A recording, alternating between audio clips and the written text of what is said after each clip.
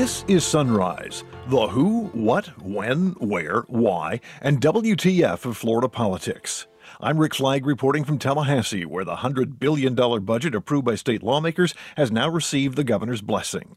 This budget responsibly supports our men and women in law enforcement, our K through 12 education students and teachers, conserves and protects our great environmental and natural resources throughout the state of Florida, but does so in a way that has the lowest per capita tax burden of any state in the country.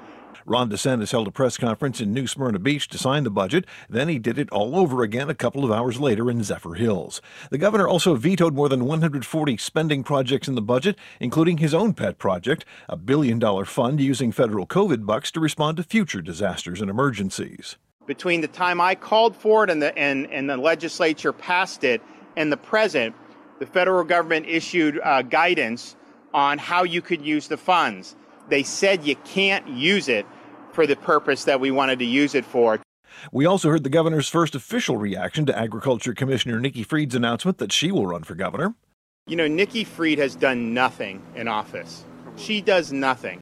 Actually, Fried does plenty, especially when she uses her position on the state cabinet to serve as the official burr under the governor's butt. She's gotten under his skin on many occasions.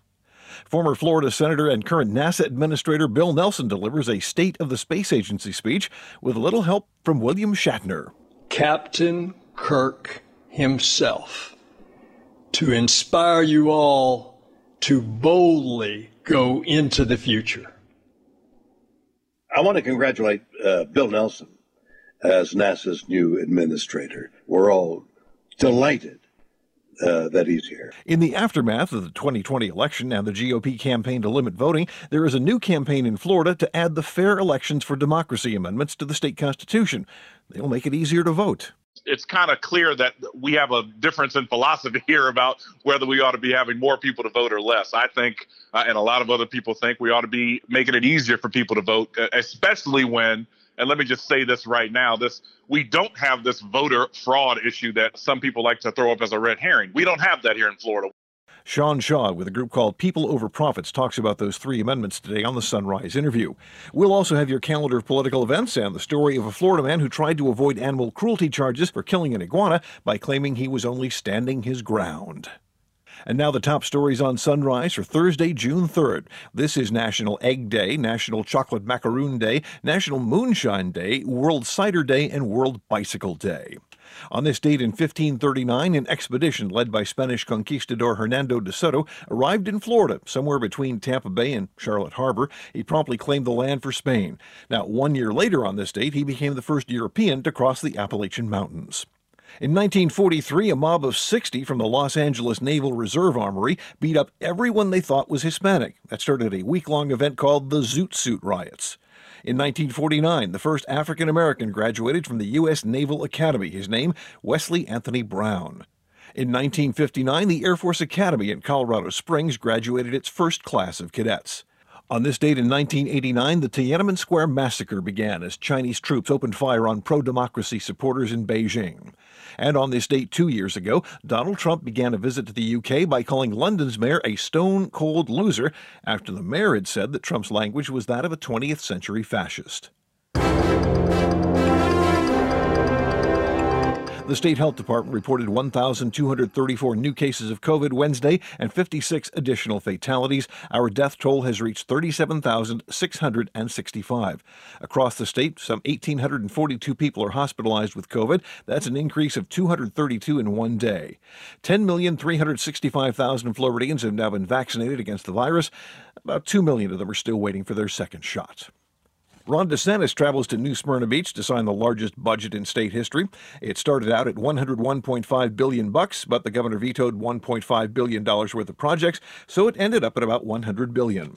This budget responsibly supports our men and women in law enforcement, our K through 12 education students and teachers, conserves and protects our great environmental and natural resources throughout the state of Florida, but does so in a way that has the lowest per capita tax burden of any state in the country and that has what will probably be $10 billion in reserve, which will be about 10% of the overall budget. And so you would have said that a year ago, no one would have believed that that would have been possible. And yet here we are. And part of the reason we were here is because we've had good stewards in the legislature who spend conservatively and responsibly, but also the fact that Florida has schools open, businesses open, and people having a right to work. That has made all the difference.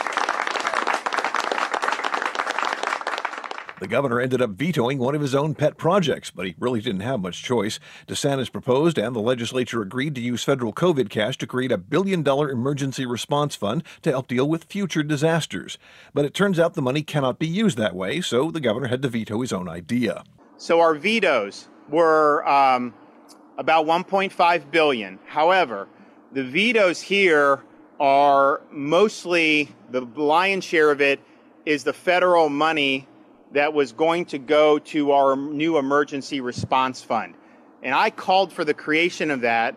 The legislature did it. I think it's a great idea. The problem is, between the time I called for it and the legislature passed it and the present, the federal government issued guidance on how you could use the funds. They said you can't use it for the purpose that we wanted to use it for, to create a fund to meet needs in the future. And so because of that, if we were to go forward with it, we were going to run into risk of having the feds come after us for it.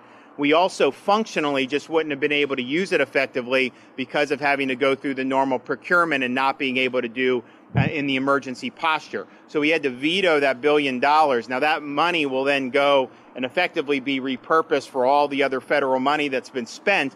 We only got half of the money up front. And what the federal government did, they do whatever they can to hurt states like Florida and to help states that were locked down. So if you're a lockdown state with high unemployment, you got more money than your per capita basis. If we had lower unemployment, Florida got a lot less than our per capita allotment would be. Even more, they do 100% disbursement to the high unemployment states. They only disperse 50% of the funds right now to the low unemployment states. So we have a situation in Florida where we're supposed to get, I think, $8.8 billion. We're only getting $4.4 billion off the top. By me vetoing this, that goes into basically the $4.4 billion. So I think we're going to end up being able to meet the needs because the legislature left a couple billion on the table they didn't even touch. But it's interesting how that works. So the federal funds, when we vetoed that, we're vetoing it because the subsequent guidance that came out made it clear to us that it was untenable to use the funds in those situations. I just want to make clear, though, I do think having an emergency response fund separate from general revenue is a good idea. So we're going to work with the legislature, maybe see what we can do in this next upcoming legislative session. But for now, we're just not on solid footing, unfortunately. And the governor vetoed another $300 million that had been set aside in the Budget Stabilization Fund for basically the same reason. It violated the rules for using federal COVID relief dollars. The governor also vetoed more than 140 line items in the budget to eliminate a long list of projects, including $150,000 to provide counseling for survivors of the Pulse nightclub mass shooting and $750,000 to provide housing for gay and transgender youths who are homeless. Pulse survivor Brandon Wolf of Equality Florida says the governor has essentially declared war on Florida's LGBTQ community. On Tuesday, Agriculture Commissioner Nikki Fried announced she would be running for governor, saying Florida's political system is rigged and corrupt, and she wants to break it. Fried is the only Democrat holding statewide office in Florida, and as a member of the state cabinet, she has been a constant thorn in the side of the governor.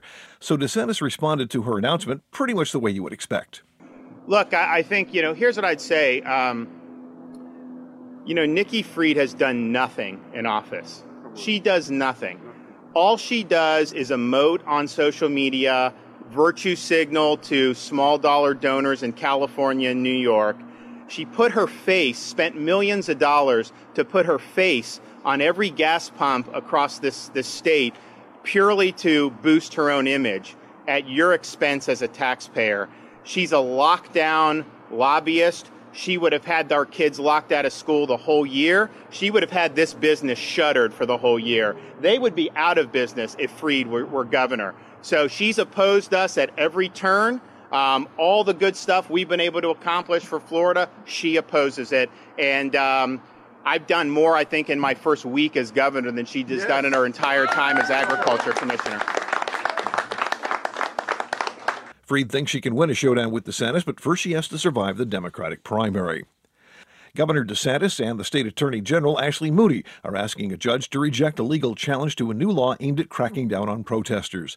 Both filed motions at the federal court in Orlando seeking dismissal of the lawsuit filed last month by Black Lives Matter of Tampa and the Lawyers Matter Task Force. This is one of two lawsuits challenging the constitutionality of House Bill 1, which was one of the most controversial issues of the legislative session. Florida's Secretary of State wants a federal judge to toss out a challenge to a new election law that puts new restrictions on voting by mail. The lawsuit was filed by the Florida State Conference of the NAACP, Disability Rights Florida, and Common Cause. They claim the law violates the U.S. Constitution, the Federal Voting Rights Act, and the Americans with Disabilities Act. But the motion filed on behalf of Secretary of State Laura Lee calls it a shotgun complaint that does not properly spell out the allegations against the new law. It goes on to say Lee should not even be a defendant in the case. Two other lawsuits have been filed against the new law, sometimes known as Senate Bill 90. That election law has also inspired a campaign to add 3 new amendments to the state constitution. The ACLU, the Florida Alliance, and a group called People Over Profits have teamed up to sponsor what they call the Fair Elections for Democracy Amendments. Sean Shaw with People Over Profits says they offer a common-sense approach to safeguarding elections, putting voters first, and removing barriers for working families. We're trying to make it easier for people to participate in democracy, right? To make voting more accessible. You know, if voting is more accessible, I think that'll better serve all Floridians. Laws will be better. It will reflect the will of the people. And every eligible American, we think, deserves to have their voice counted. So that's why we are putting a whole bunch of effort and got to raise a bunch of money for these 3 amendments. Now, let's go through the 3 amendments one at a time. First of all, there's the voter registration method for eligible Floridians. What would that do? That is essentially commonly known as the automatic voter registration. So anytime you do business with the Department of Motor Vehicles, you would be registered to vote unless you opt out. So right now, it kind of is, if you interact with the Division of Motor Vehicles, you have to opt in. So now you would be automatically registered unless you opt out. So it would just switch it from an opt-in to an opt-out system. It would ensure the military members and other who travel a lot keeps their registration information up to date. And it would likely add, I think the number is, I'm looking at it, 300,000 more voters every year and nearly 270,000 additional votes cast each election cycle. Okay, next up we have the register and vote amendment. That's the same day sort of service, right? Right. 21 states and D.C. already do it. So it would allow new Florida residents and those who have never been registered to register immediately and vote during the early vote period on or before or on election day itself. That, we think, it will add about 780,000 more votes would be cast each election cycle. And then the third one is the Voter Eligibility Restoration Amendment. I presume that's sort of closing the loop on Amendment 4? Bingo. That's kind of the Amendment 4 fix. So it would make it clear that fees and fines do not get in the way of your ability to vote, but it would still require those fees and fines to be dealt with, to be paid. It wouldn't get in the way of that, but it would just not prevent you from being able to register to vote. And I guess the question right now is, why do you have to go the amendment route, which is extremely complex and extremely expensive in Florida? The best example is the people passed Amendment 4 those years ago to restore the rights of our returning citizens. And the legislature is the one that kind of said that the fees and fines needed to be included. So the legislature, even when we pass things we think are great, they tend to not implement them the way it appears that the people intended to have them implemented. And I'm not sure under this iteration of the legislature that you could pass anything resembling automatic voter registration and same-day voter registration. So we're going this route and we're taking it right to the people. And hopefully they'll agree that the more people that get to vote, the better it is for our democracy. Now, these voting restrictions didn't just happen overnight. Take me back over the past 20 years when Republicans have been in control in Tallahassee. Do you sense that they are trying to deliberately make it a lot harder for folks to vote? I mean, I don't sense it. That's exactly what's going on. It appears, one, they are clearly wanting to make it more difficult to go through the citizen initiative process itself, right? They've consistently raised the number you have to get high to get it in the amendment, to get it on the Constitution. They're now limiting the amount of money you can raise to gather the signatures. There's other ways that they're trying to make it harder for you to get on the ballot via the initiative route. And then this year, there were some voter restrictions. And it's kind of clear that we have a difference in philosophy here about whether we ought to be having more people to vote or less. I think, and a lot of other people think, we ought to be making it easier for people to vote, especially when, and let me just say this right now, we don't have this voter fraud issue that likes to get some people like to throw up as a red herring. We don't have that here in Florida. One of the things we do in Florida well, we don't do lots well, but one thing we do well here is we're able to conduct elections in a way that is fair, and most people think it is conducted in a way that is credible. So we don't have this voter fraud issue, and we certainly think that opening it up and making it easier for people to register to vote and being able to cast their ballot is good. Of course, it's also very difficult now, and they've made it harder to put these amendments on the ballot. What are the challenges for your group right now?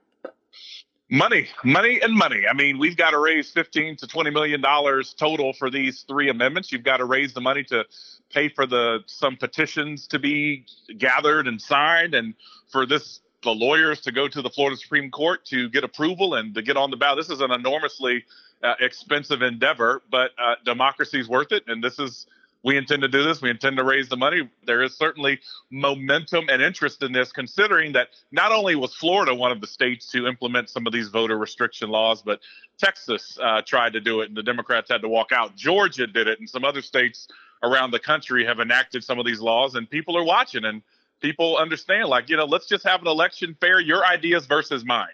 That's how elections you would hope would be conducted, but that's not what's going on. It appears that those in power are just trying to make it so that some people are disincentivized to vote or can't vote, or it's harder for them to vote, so that the people that they think will vote for them will have a bigger voice. And that's not okay. And am I correct in assuming that you had to split this into three separate amendments because of the single subject rule? Yes. Okay. Otherwise, this could have been just one omnibus bill if the legislature had been inclined to pass something like that. It could have. Some of these things some of these it's easier to do, well, I should say easier. It's legally easier to do it this way because putting it into the Constitution, we can change that without having to do all the statutory things that the legislature would have to do, one. But two, the answer to your question is yes. Is there a sugar daddy out there who's going to step in once you get to a certain point, once you pass the limits for that $3,000 campaign limit? We hope there are sugar daddies, sugar mamas, sugar uncles, sugar aunties. We're going out. We are raising the money. I have spoken to various donors, and we're trying to get excitement, and we've got to raise a lot of money. It's myself and the ACLU and the Alliance. We're all kind of leaning on our funders and relationships to start this process. But that is what we're engaged in right now. This is a fundraising operation as it stands right now. You can learn more about the Fair Elections for Democracy amendments at fairelectionsfl.com. Former Florida Senator and current NASA Administrator Bill Nelson delivers his very first State of the Space Agency speech. America has always had a frontier. At the beginning of our country, that frontier was westward. Now that frontier is upward, and it's out into the cosmos. It is a part of our DNA to be explorers, adventurers. That's in our DNA as Americans. And we will continue to push the boundaries of space exploration. But the highlight of that speech was a guest appearance by none other than William Shatner of the original Star Trek TV series. And I'm thrilled now to have a special treat for you because it's a special guest, Captain Kirk himself, to inspire you all to boldly go into the future. I want to congratulate Bill Nelson as NASA's new administrator. We're all delighted that he's here. Why does NASA exist? Why do we exist? Why does life exist upon this strange and lonely planet? How did we arrive, and for what reason? An age-old question, one that each of us at one time or another has asked. Each time, the universe responds with silence. NASA stands before that silence and probes that mystery. We stand with NASA in response to the incredible miracle of impossible life on an insensate world. We move back to a moon that we wish we had never deserted. We move onward to Mars to establish a base, and then a community, and finally a miniature civilization on its enigmatic soil. We do it because NASA has realized that the universe, which extends for billions of light years in all directions, is meaningless unless what? Unless there are observers and caretakers of that stunning interstellar display. The universe demands to be noticed, to be seen, and beautifully noted.